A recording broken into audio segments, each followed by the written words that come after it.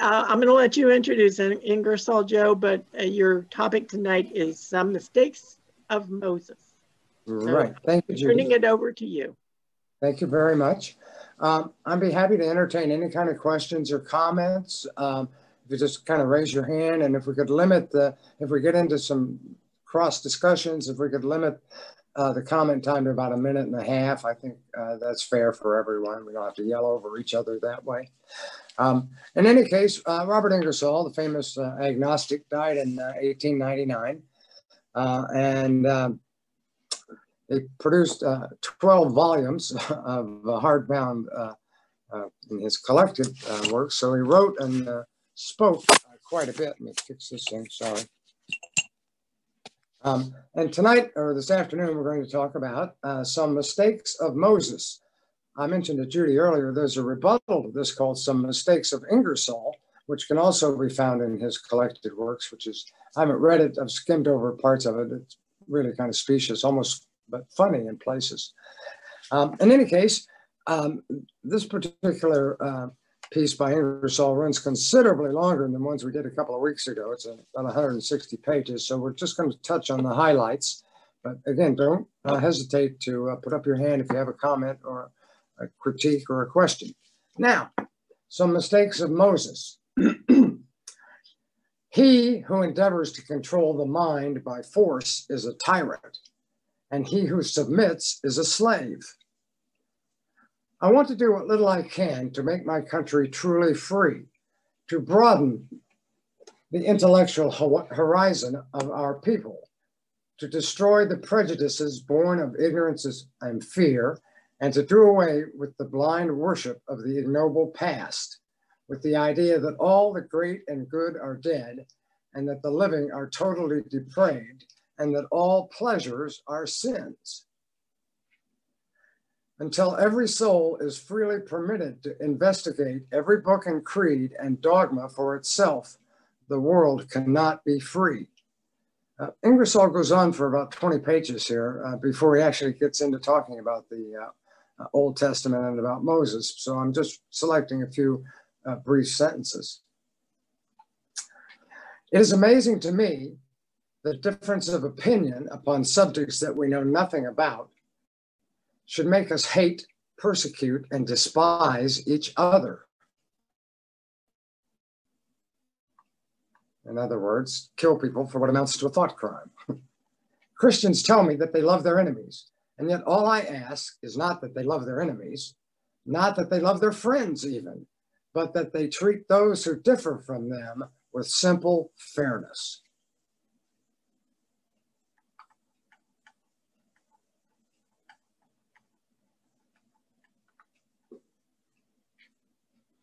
Now he goes on to talk about the career of being a minister. His father was a fundamentalist preacher, and so he had a lot of firsthand knowledge about what it was like to be a member of a religious family.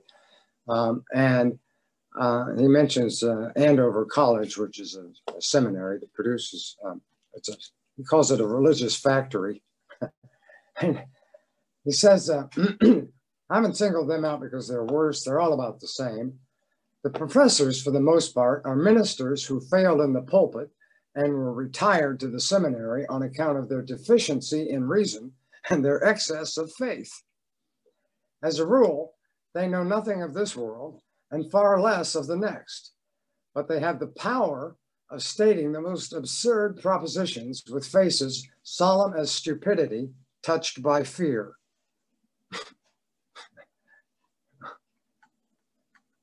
I can't see why anybody would get upset if you said that about him.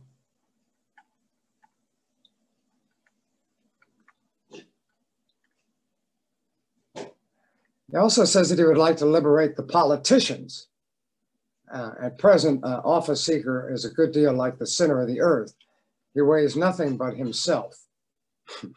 Oh, he weighs nothing himself, but draws everything else to him.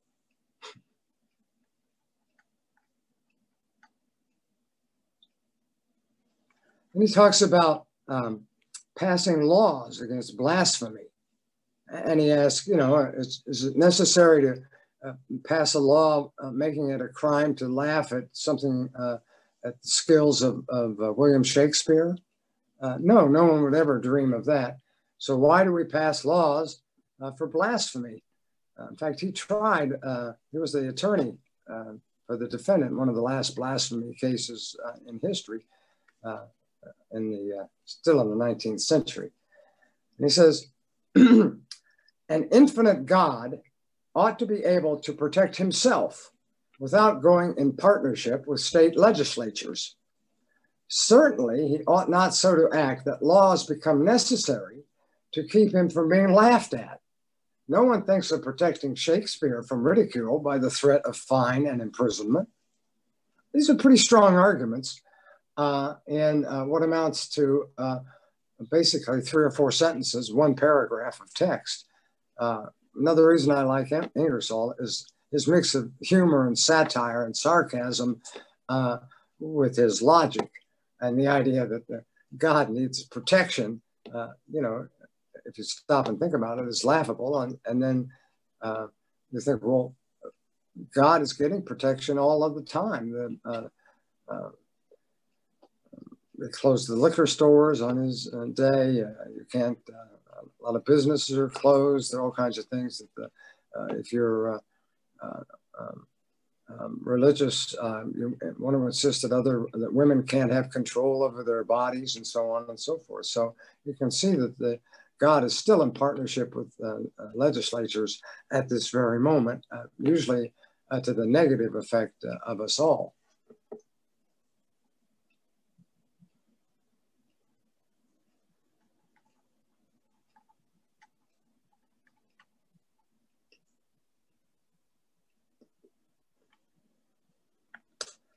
Now, getting on to the Old Testament, it says, when we look for a moment at the world, we find that each nation has its sacred records, its religion, and its ideas of worship.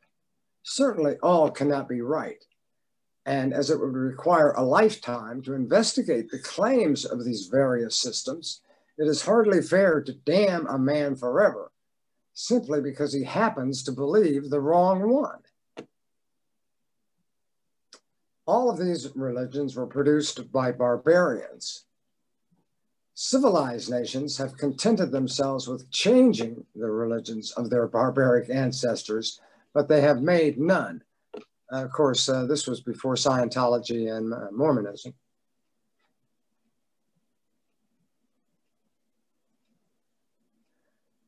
All religions insist that all other sacred books were written by hypocrites and impostors, that the Jews were the only people that God ever had personal intercourse with, and that all other prophets and seers were inspired only by impudence and mendacity. True, it seems somewhat strange that God would have chosen a barbarous and unknown people who had little or nothing to do with other nations of the earth as his messengers to the rest of mankind. It's not easy to account for an infinite God making people so low in the scale of intellect as to require a revelation. Neither is it easy to perceive why.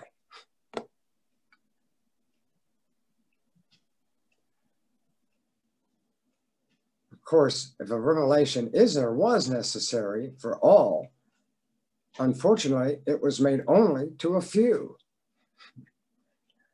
It goes on that whoever reads their sacred book is compelled to believe it or suffer forever the torments of the lost.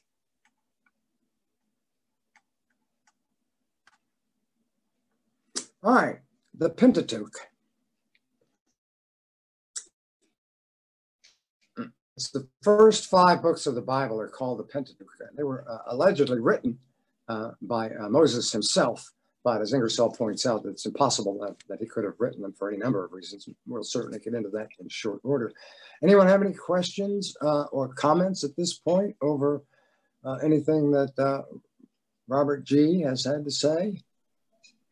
Anything they'd like to... I don't want to pour cold water on the story of Moses, but I think that most biblical scholars would agree that Moses was a fictitious character that never existed. Yeah, he had a lot in common with other deities or supernatural figures in many other religions. They're orphans or foundlings. Muhammad, what do we know about his parents? Nothing as far as well, I do believe that Muhammad is a historical figure, but when we come to biblical characters like Abraham and Moses, Jonah, and a number of other characters mentioned, there's no evidence that they actually have any real history. They're just made up stories. And yes, and plus the Sumerians and other religions, including Zoroastrianism, had characters, particularly one that was named Moses. Oh, sorry, I didn't know if I was talking over you or not. You froze up on me. I can still hear you quite well. Oh, okay.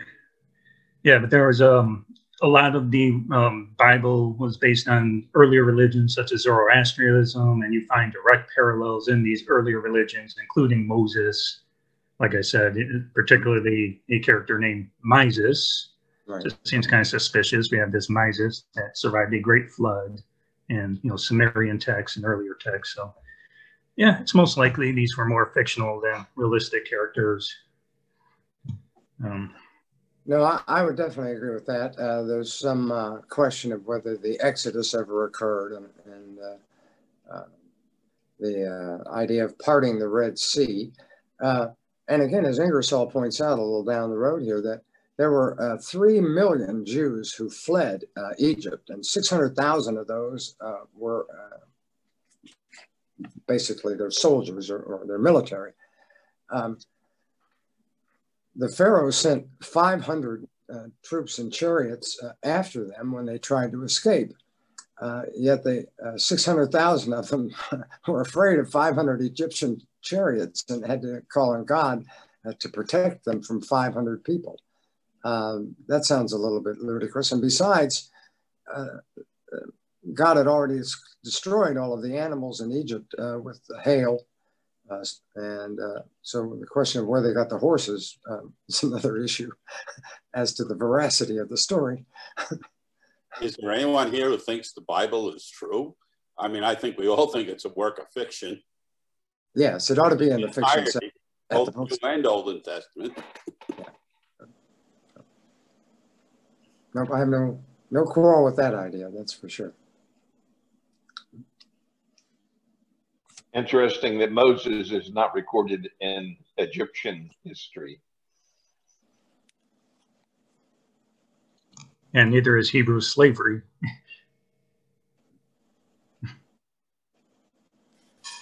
Well, again, I'm always reminded of the line from The Life of Brian, where he's standing up and talking to with all the other Messiah wannabes, and one of the guys in the crowd says, "Well, he's making it up as he goes along," which I think is a description of everything we need to know about how religions are created. And Ingersoll himself talks about, look at the raw materials necessary to create a religion, of which there are 10,000 of them at this time. Pick one you like on this planet. So give or take a few. Okay. All right. Well, let's talk then about the Pentateuch. The first 5 books in our Bible are known as the Pentateuch. For a long time, it was supposed that Moses was the author. And among the ignorant, the supposition still prevails. As a matter of fact, it seems to be well settled that Moses had nothing to do with these books, and that they were not written until he had been dust and ashes for hundreds of years. But as all of the churches still insist that he was the author, that he wrote even an account of his own death and burial, let us speak of him as though these books were in fact written by him. As the Christians maintain that God was the real author, it makes but little difference whom he employed as the pen. Nearly all authors of sacred books have given an account of the creation of the universe, the origins of matter, and the destiny of the human race. All have pointed out the obligation that man is under to his creator for having placed him upon the earth and allowed him to live and suffer. Moses differed from most of the makers of the sacred books by his failure to say anything of a future life. By failing to promise heaven and to threaten hell, upon the subject of a future state, there is not one word in the Pentateuch. And again, it begs the question of the fall, when God threw Adam and Eve out of the Garden of Eden. He never says a word about hell. He never says a word about eternal punishment. He just says that women will suffer pain in childbirth, and man will have to work for a living. But he doesn't tell them about the most important thing that they need to know, which of course is his plan for salvation. We only have to wait 4,000 years until Jesus comes along to learn about that. Yeah, Jim, go ahead. Well, God in the Pentateuch, in Genesis 3, verses 20 through 22, did in fact inform us that he had a plan to make sure that mortals would remain mortals. We would never become immortals. Okay, thank you very much. I'm not aware of that verse off the top of my head, but then again, I certainly don't know all of the Bible. It goes something on the order of, behold, man has become as one of us to know good and evil. Therefore, let us put a cherubim at the entrance to the Garden of Eden to guard the way of the tree of life, lest man eat and live forever. So it was clear that God had no intention for human beings to live for eternity anywhere. And that in some way the tree of knowledge, he punishes them for eating of the tree of knowledge, which they had no knowledge, so they didn't know any better.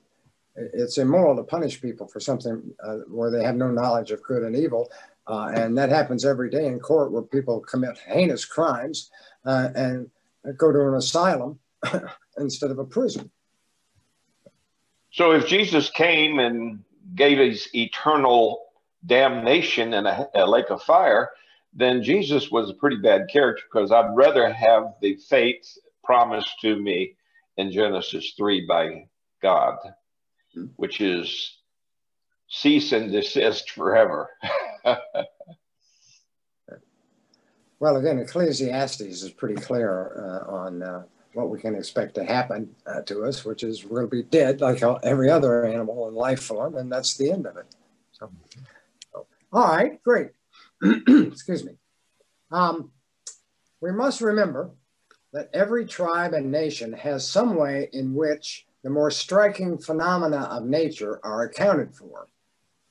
These accounts are handed down by tradition, changed by numberless narrators as intelligence increases, or to account for newly discovered facts, or for the purpose of satisfying the appetite for the marvelous. The way in which a tribe or nation accounts for day and night, the change of the seasons, the fall of snow and rain, the flight of birds, the origin of the rainbow, the peculiarities of animals, the dreams of sleep, the visions of the insane, the existence of earthquakes, volcanoes, storms, lightning, and the thousand things that attract the attention and excite the wonder, fear, or admiration of mankind may be called the philosophy of that tribe or nation. And as all phenomena are, by savage and barbaric man, accounted for as the action of intelligent beings for the accomplishment of certain objects, and as these things were supposed to have the power to assist or injure man, certain things were supposed necessary for man to do in order to gain the assistance and avoid the anger of these gods. Out of this belief grew certain ceremonies, and these ceremonies united with the belief, formed religion. And consequently, every religion has for its foundation a misconception of the causes of phenomena.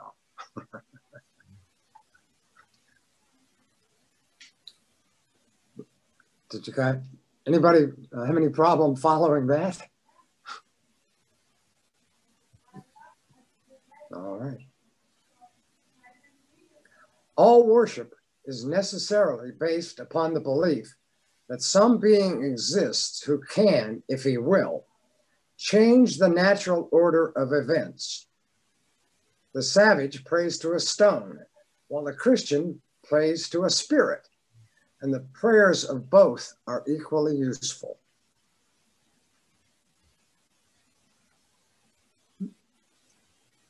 Admitting that Moses was the author of the Pentateuch, or that he gave to the Jews a religion, the question arises as to where he obtained his information. It is admitted at the same time that he was an adopted son of Pharaoh's daughter and enjoyed the rank and privilege of a prince. Under such circumstances, he must have been well acquainted with the literature, philosophy, and religion of the Egyptians.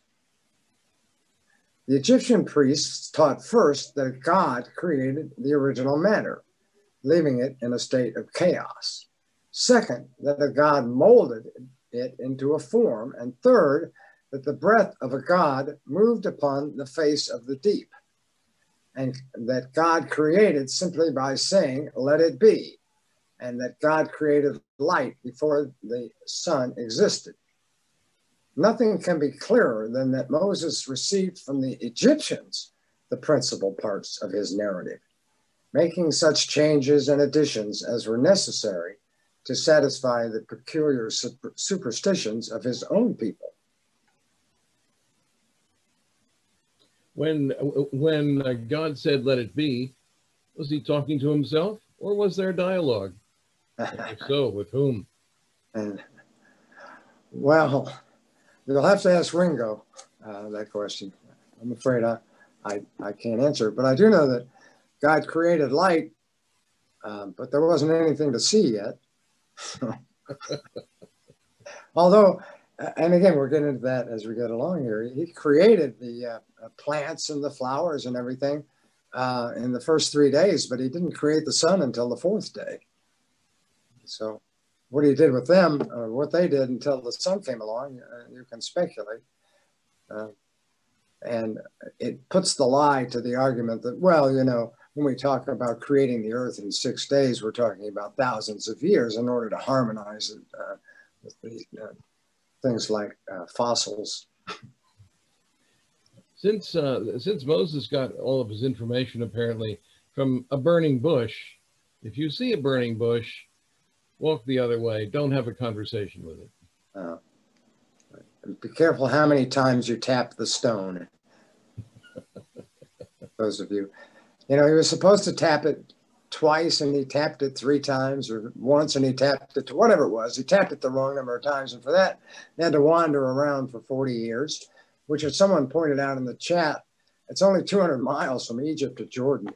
And in fact, the area where everything that takes place in the Quran, the Bible, and the Torah, the area where 100% of the events that they describe takes place in a space on the globe that looks about this big on an entire globe, about the size of New Jersey, maybe less than that, which of course they thought was the center of the universe.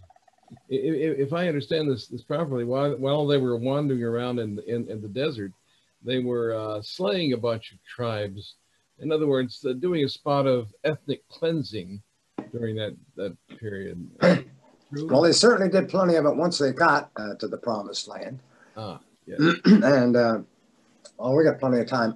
I want to get into that in detail in just a few minutes as to how things went after Moses and Joshua went up to the top of Mount Nebo, and Moses told him what to do.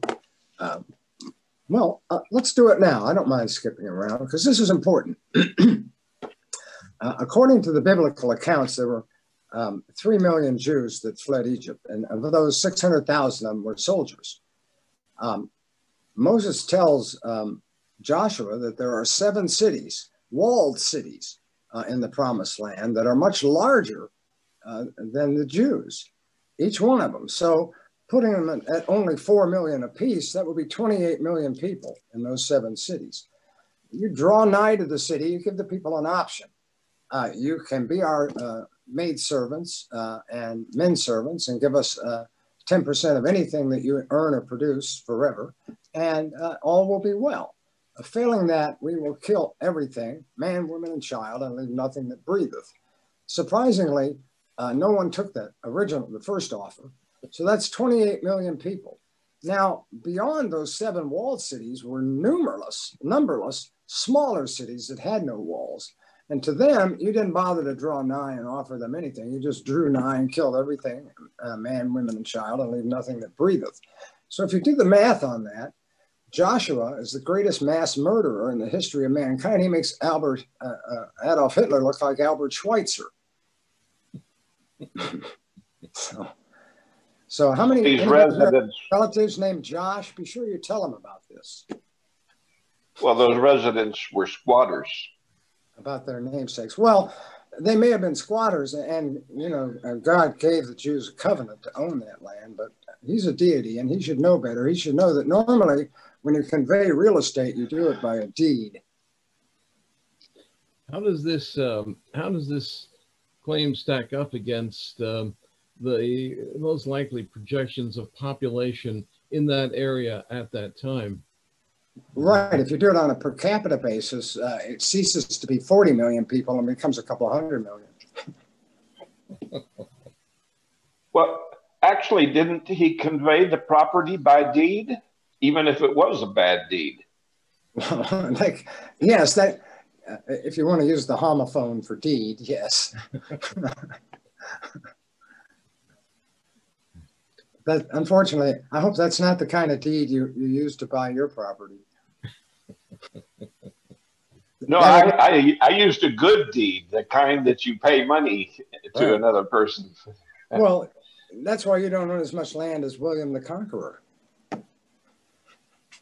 His descendants still run Great Britain.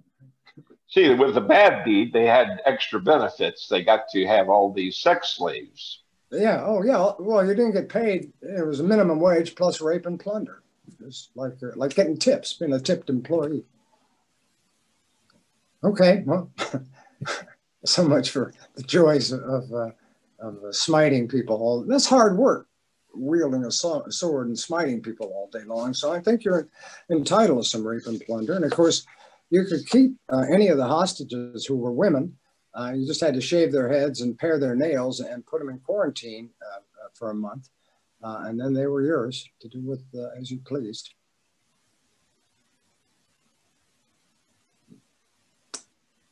So, makes you want to, I was never much of a military man, but I'd be willing to reconsider.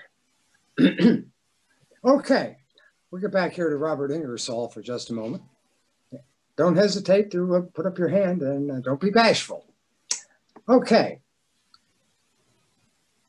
Moses should turn out to be true and then would be forced to admit that he knew more than we had supposed. He certainly is no proof that a man is inspired simply because he is right. No one pretends that Shakespeare was inspired, and yet all of the writers of the Old Testament put together could not have produced Hamlet.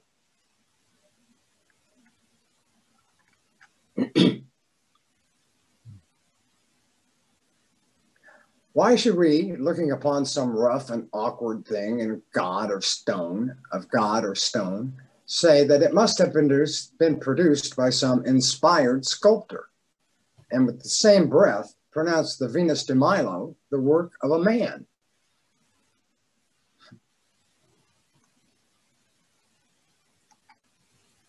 All right, Monday. Moses commences his story by telling us that in the beginning, God created the heaven and the earth. If this means anything, it means that God produced, caused to exist, called into being the heaven and the earth. it will not do to say that he formed the heaven and the earth of previously existing matter. Moses conveys and intended to convey the idea that the matter of which the heaven and the earth are composed was created. Again, he addresses the argument of first cause and basically the Big Bang versus God created matter or called it into being, as if it's possible to magically do that, but not scientifically. That's the argument as I understand it in any case. It's impossible for me to conceive of something being created from nothing. I guess not. Well, you know, when they say that, it's interesting because then, you know, you ask, well, who created God? Yes, right. As I say, it moves our ignorance back one more level. If they say, well, he always was and always will be, well, the universe always was and always will be. It just expands and contracts. There's also the question of who did he create it for? Because if you're going to say he created it for man, why did he create a planet where most of the planet is uninhabitable the very creatures that he supposedly created it for? Mm-hmm. That's most of our planet is water. We don't live in water. Even the very little dry land that is on the planet, most of that dry land is uninhabitable by humans. So if he created this planet specifically for us, he did a very poor job of it. Not to mention the fact the rest of the universe seems to be completely uninhabitable. So he created a lot of extra space and created a very small space for the special creatures, I guess you could call them. Seems like a very bad planner, in my opinion. But. Well, and the whole system is based on claws and fangs, basically. Another great Ingersoll story.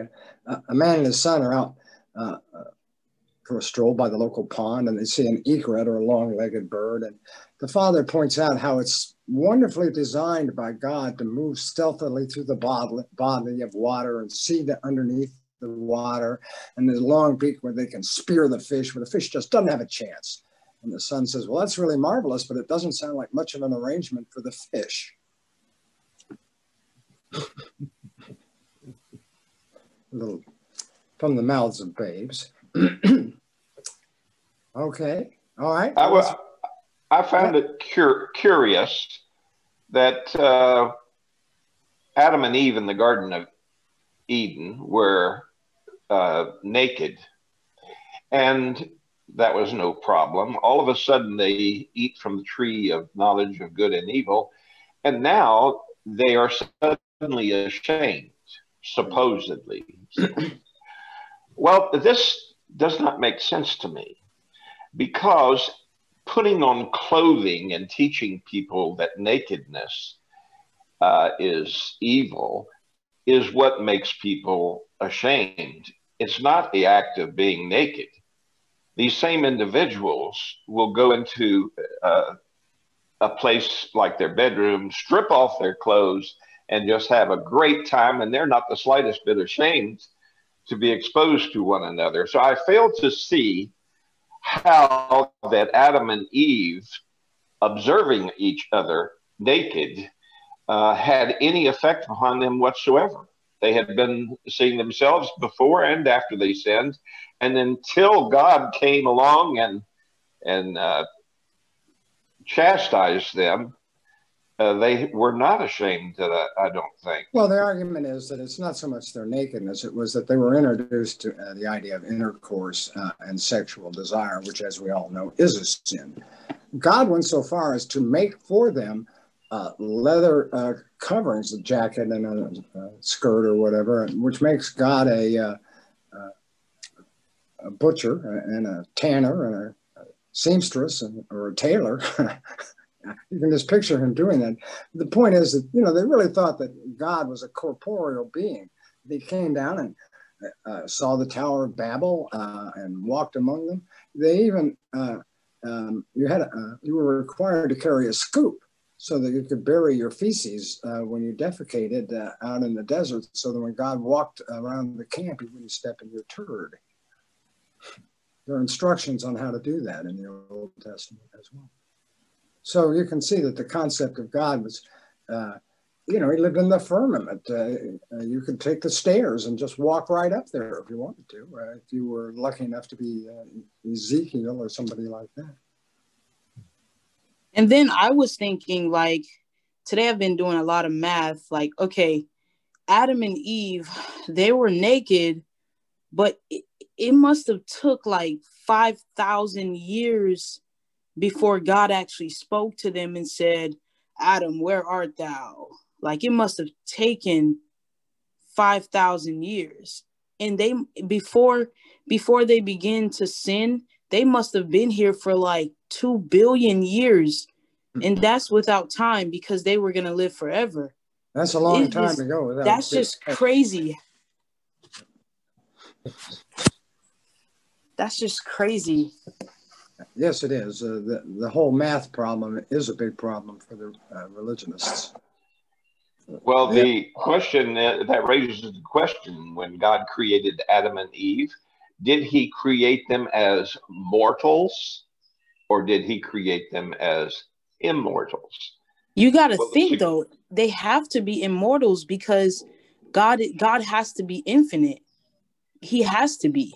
Whatever he creates had to be infinite until they, quote unquote, quote, ate from the tree, which I don't believe. Well, everything that God has ever created has died, and except the few things that are alive at this moment. So the idea that Adam and Eve would die fits right in with everything else that he's ever created, although Adam did live to be 600 years old. Supposedly. Well, please. I'm of little faith. No, I'm just saying, though, like, it's crazy to think. Yeah, it's just crazy to think they had to be infinite, because God doesn't end. Why would God create something with an end? Until they sinned, of course. Well, that question will be answered for all of us when we die. Oh, God. There was the tree of life, of course, right, which would have made them immortals had they eaten of it instead of the tree of knowledge of good and evil. So it was a crapshoot, I guess, because if they had gotten to the tree of life first, it would have been a moot point.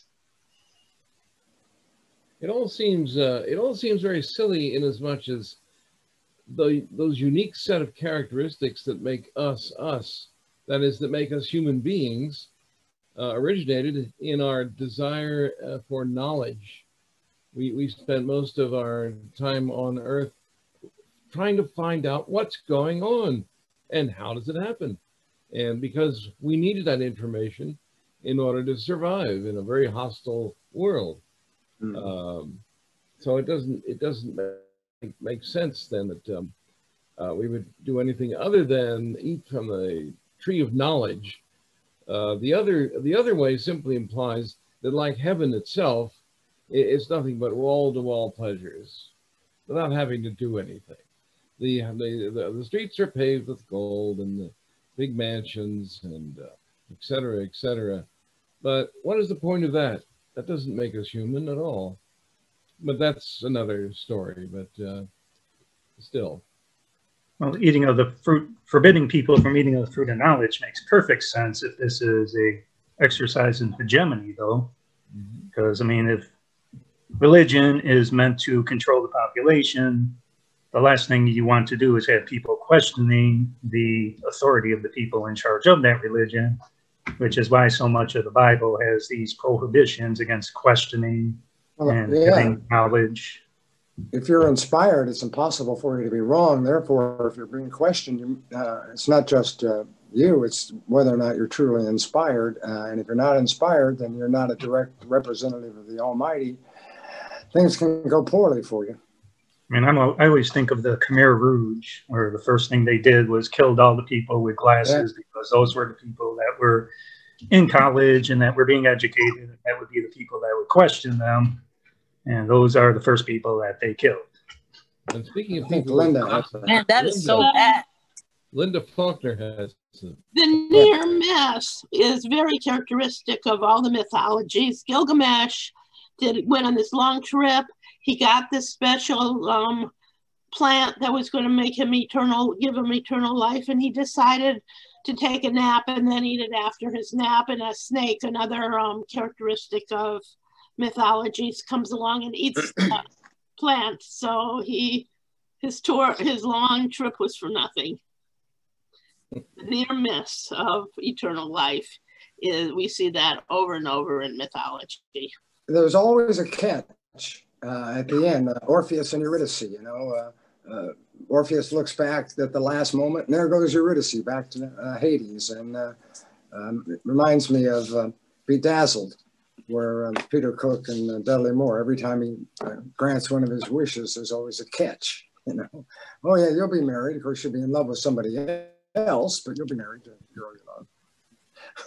So, in any case, it seems to me that, again, all of the myths end that way.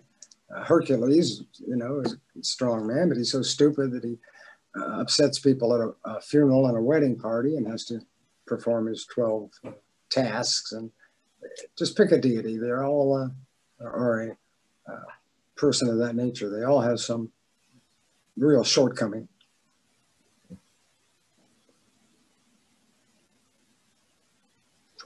Okay. Back to some mistakes of Moses. The stories that Moses told were substantially the same story that had been imprinted in curious characters upon the clay records of Babylon, the gigantic monuments of Egypt, and the gloomy temples of India. In those days, there was an almost infinite difference between the educated and the ignorant. The people were controlled almost entirely by signs and wonders. By the lever of fear, priests moved the world. How to put superstition to your own good advantage.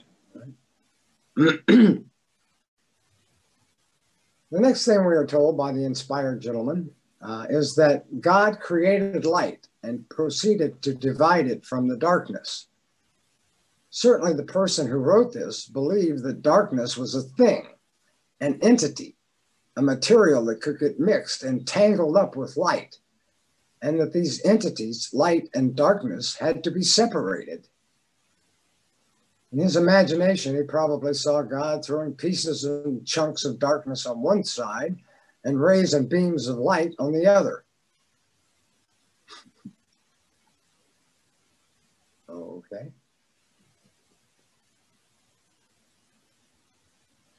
All right, Tuesday. We are next informed by Moses that God of the waters, I think it's a misprint, and let it divide the waters from the waters, and that God made the firmament and divided the waters which were under the firmament from the waters which were above the firmament. What did the writer mean by the word firmament? Anybody want to hazard a guess? I mean, well, as I understand it, the firmament referred to the sky, the night sky. But of course, you could also say, because of the word firm embedded in there, that it had to do more with the earth, terrestrial landscape. But who knows? I get the impression that it was some sort of dome that surrounded the earth, and on above that dome was the deity and his throne and so forth. And as I recall, they had to open the windows to allow the rain to come through. And God opened the windows of the firmament, during the Great Flood and that sort of thing. But that's what caused the rain, was allowing it to pour through the sieve of the firmament as needed. My understanding is it's sort of what you said, a globe that had surrounded the earth. Mm-hmm. Stars and all were in it. That was the firmament. Mm-hmm. They were embedded in that. Right. Okay. Theologians now tell us that by firmament, he meant an expanse. This will not do. How could an expanse divide the waters from the waters so that the waters above the expanse would not fall into and mingle with the waters below the expanse? The truth is that Moses regarded the firmament as a solid affair. It was where God lived and where water was kept. It was for this reason that they used to pray for rain. They supposed that some angel could, with a lever, raise a gate and let out the quantity of moisture desired. It was with the water from this firmament that the world was drowned when the windows of heaven were opened. It was in this said, let there be a firmament in the midst of the firmament, that the sons of, that's some sort of typo there, and who saw the daughters of men, oh, I see. He goes on to talk about there were other gods, and they had children, and how they came, and there were giants. They were called Neophim or Nilafim or something like that. And they came down and cavorted with mortal women and produced children who were half giants. Perhaps one of their progeny was Samson. I'm not sure on that point. But nevertheless, it's pretty clear that Moses, at least, thought that there were other gods and that some of the celestial beings, even though they weren't gods, they were just giants, came down from the firmament for the purpose of cohabiting with the women of earth.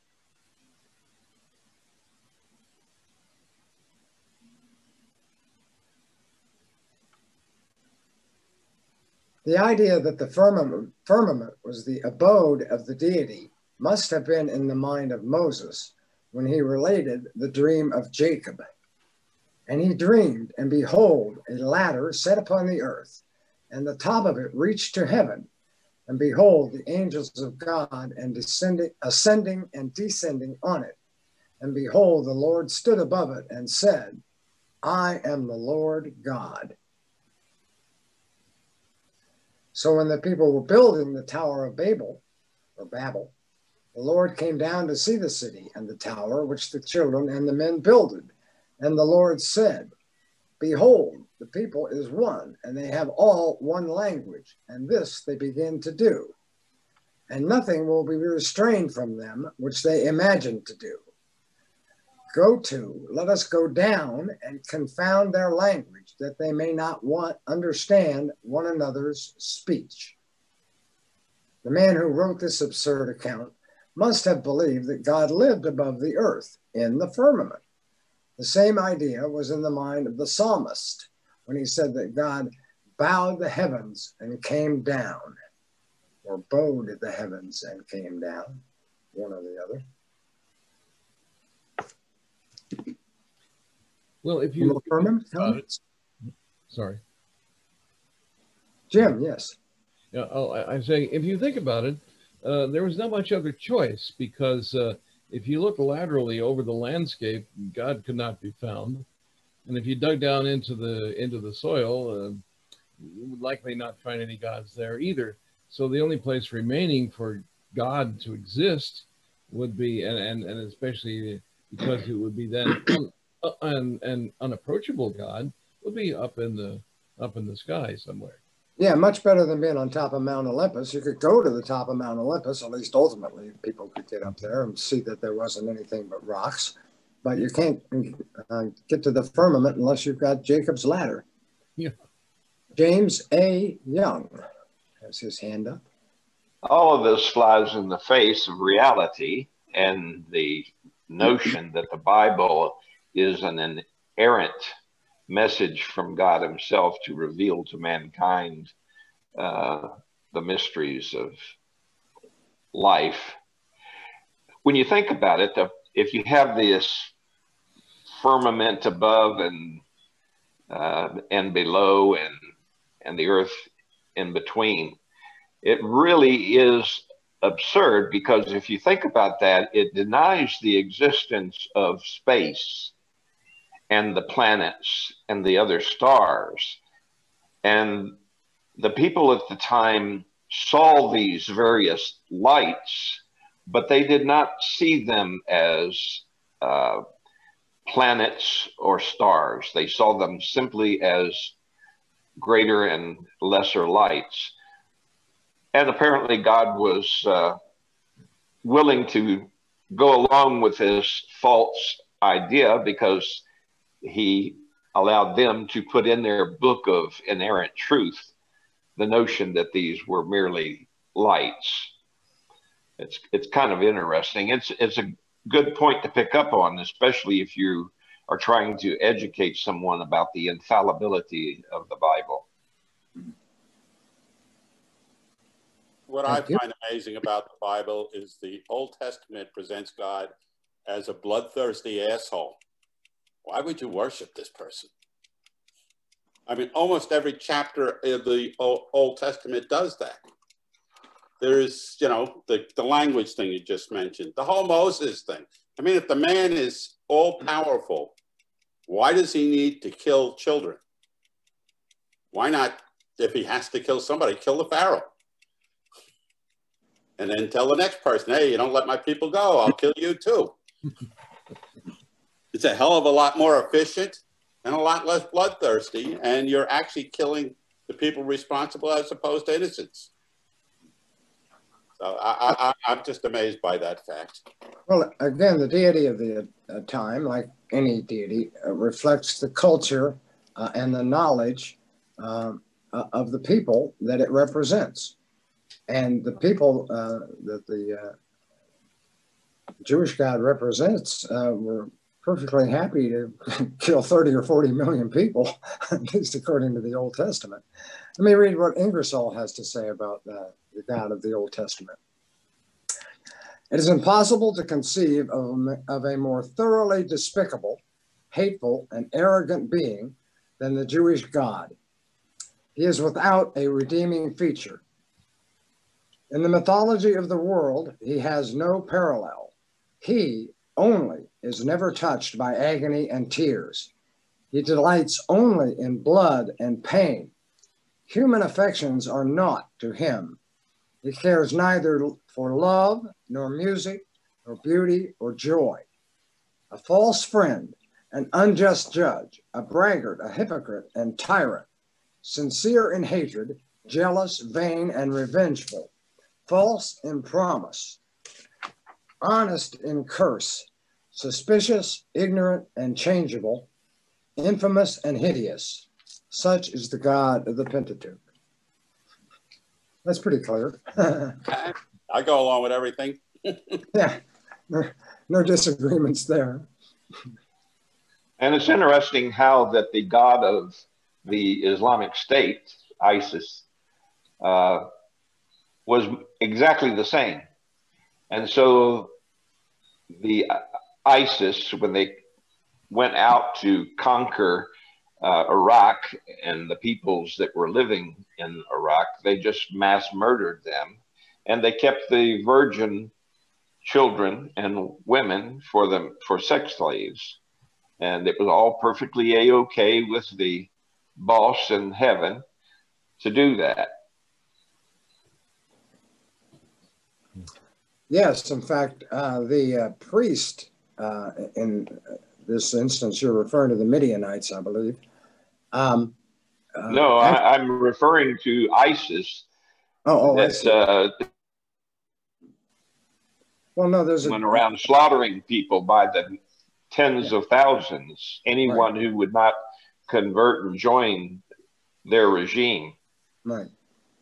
Well, in the book of Numbers, the Israelites destroy the Midianites, and they take all of the women who have never known a man and give those over to the troops, and 10% are given to the priests, and there were 32,000 of them. In fact, the high priest, I can't remember his name, but Moses' high priest, gives him a ration of crap over the fact that he left some of the young boys alive and children, and he says, here's what you need to do, and that is kill everybody except the girls that haven't known a man. So God was upset that he didn't kill enough people. And furthermore, what kind of a God needs to send his minions out to do the killing for him? If God wanted the Midianites dead, all he had to do was let it be, speak, right. Let it be. But instead, he sent his chosen people out to do the evil for him. He killed 50,000 people with plague in 3 days to punish David for conducting a census without his permission. So he certainly has the power to do that sort of thing. After all, he's infinite, is he not? Ingersoll says that if the Pentateuch is true, religious persecution is a duty. The dungeons of the Inquisition were temples. If the Pentateuch was inspired, every heretic should be destroyed, and every man who advocates a fact inconsistent with the sacred book should be consumed by sword and flame.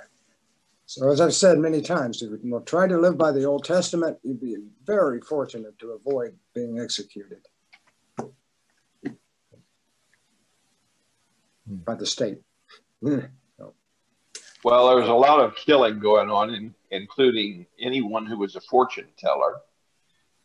So astrologists and fortune tellers and palm readers would have had to have been put to death. And if your children talked back to you, you could just kill them. Witches, familiars. Witches, and who's to know who is a witch? Anybody that you don't like, you could claim that they're a witch. And spiritualists, anyone who claimed to be able to talk to the dead, you could kill them. Anybody that worshiped a different God, you could kill them. And if anybody came into town as a missionary for a different religion, absolutely you were obligated to kill them. And the list of killing goes on and on and on to such length.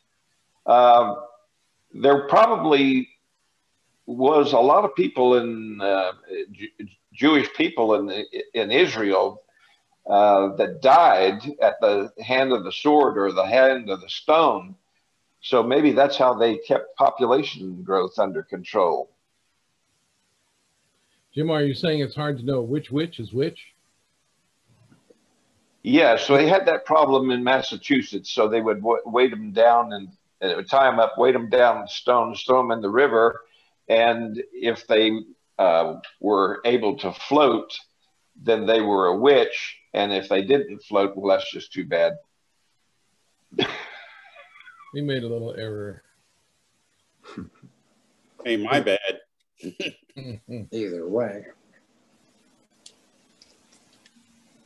Okay, well, I've got about 10 or 15 minutes here at the most, so let's talk about Robert Ingersoll and some of the, again, mistakes of Moses. Moses lived about 1,500 years before Christ, and although he was inspired and obtained his information directly from God, he didn't know as much about our solar system as the Chinese did 1,000 years before he was born. Hard to explain that. I guess if only Moses had been Chinese, we'd all be better off. Is it not strange that a Chinaman should find out by his own exertions more about the material universe than Moses could when insisted by its very creator? About 800 years after God gave Moses the principal facts about the creation of heaven and earth, he performed another miracle far more wonderful than stopping the world. On this occasion, he not only stopped the earth, but actually caused it to turn the other way. A Jewish king was sick, and in order to convince him that he would ultimately recover, God offered to make this, actually by way of Isaiah, offered to make the shadow on the dial go forward or backward 10 degrees. The king thought it too easy to make it go forward and asked that it should be turned back. Thereupon Isaiah the prophet cried unto the Lord, and he brought the shadow 10 degrees backwards, by which it had gone down in the dial of Ahaz.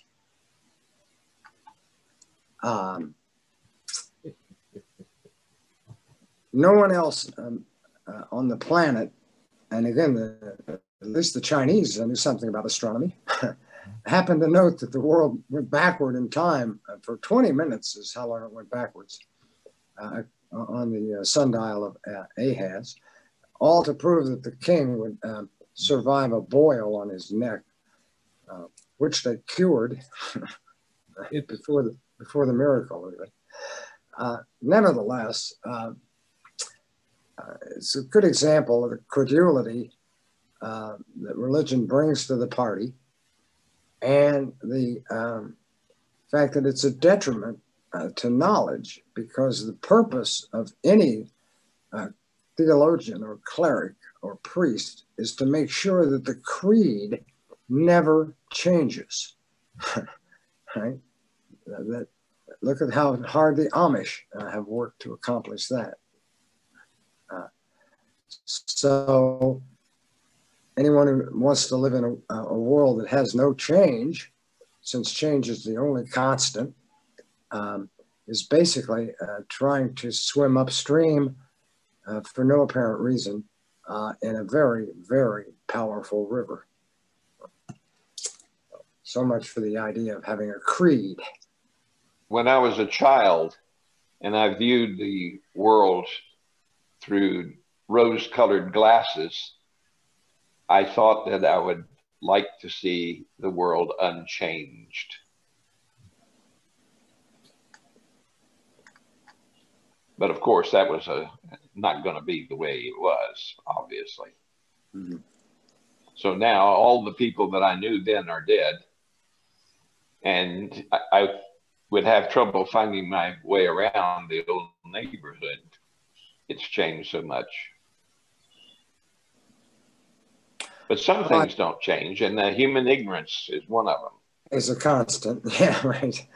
Well, I think there was some ancient king who asked his wise man to come up with a saying that he could say that would always be true and would make him sound, intellectual or informed. And that was the phrase he came up with, which was, "This too shall pass." Michael, go ahead.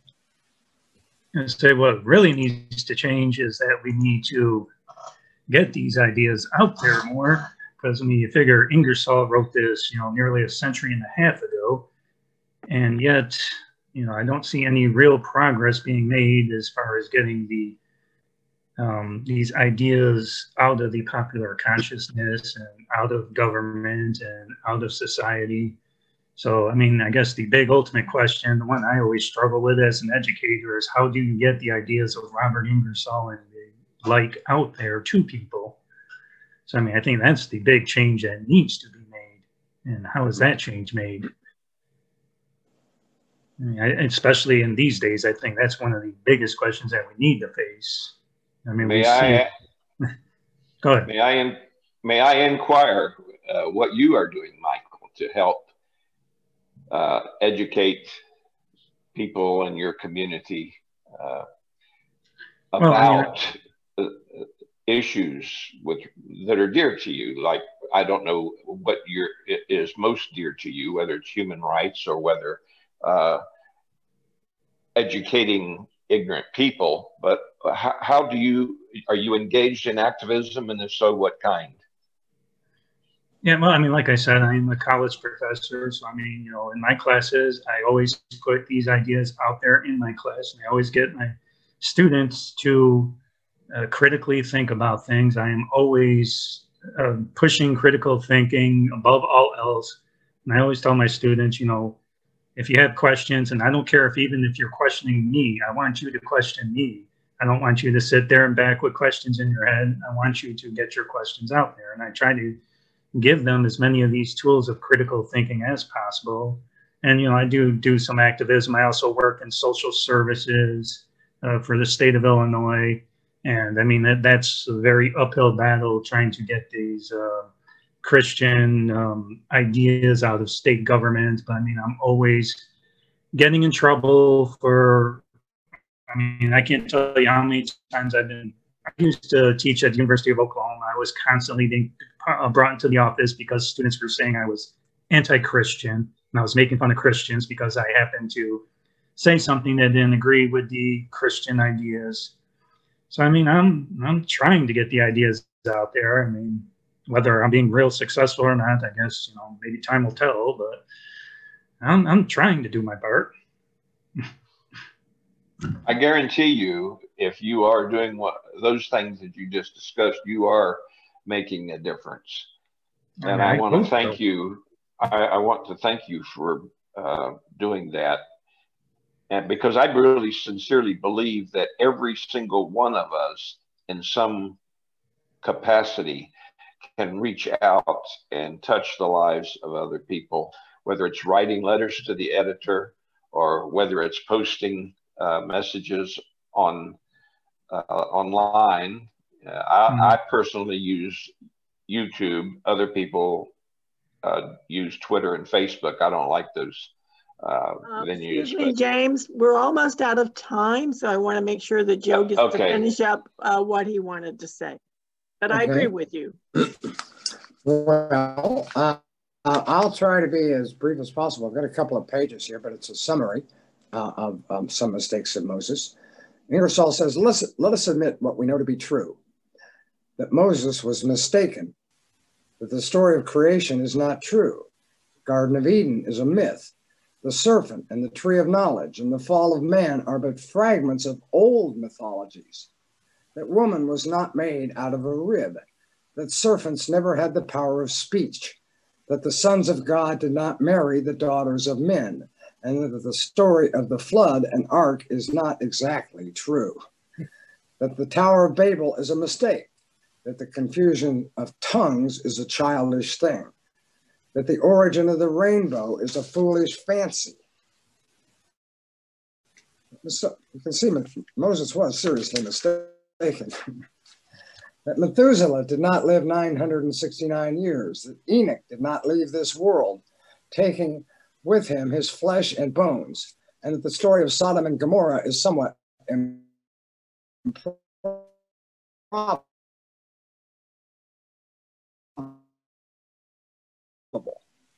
That Jacob did not, in fact, put his hip out of joint, wrestling with God. The history of Tamar might just as well have been left out. That the belief in Pharaoh's dreams is not essential to salvation. That it makes but little difference whether the rod of Aaron was changed into a serpent or not.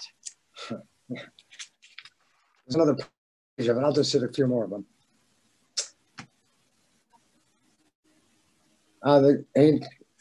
God never told Aaron to draw cuts to see which of two goats should be killed. That he never objected to clothes made of woolen mixed with linen. That if he objected to dwarfs, people with flat noses and too many fingers, he ought not to have created such folks.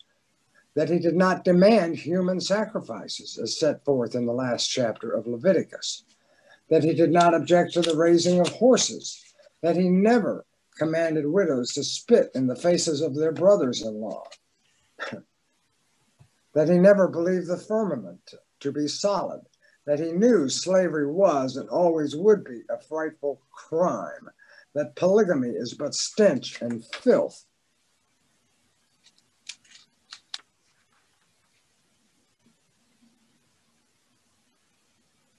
God, as well as man, that without liberty, virtue is impossible, and that without freedom, even love cannot exist. That every man should be allowed to think and to express his thoughts.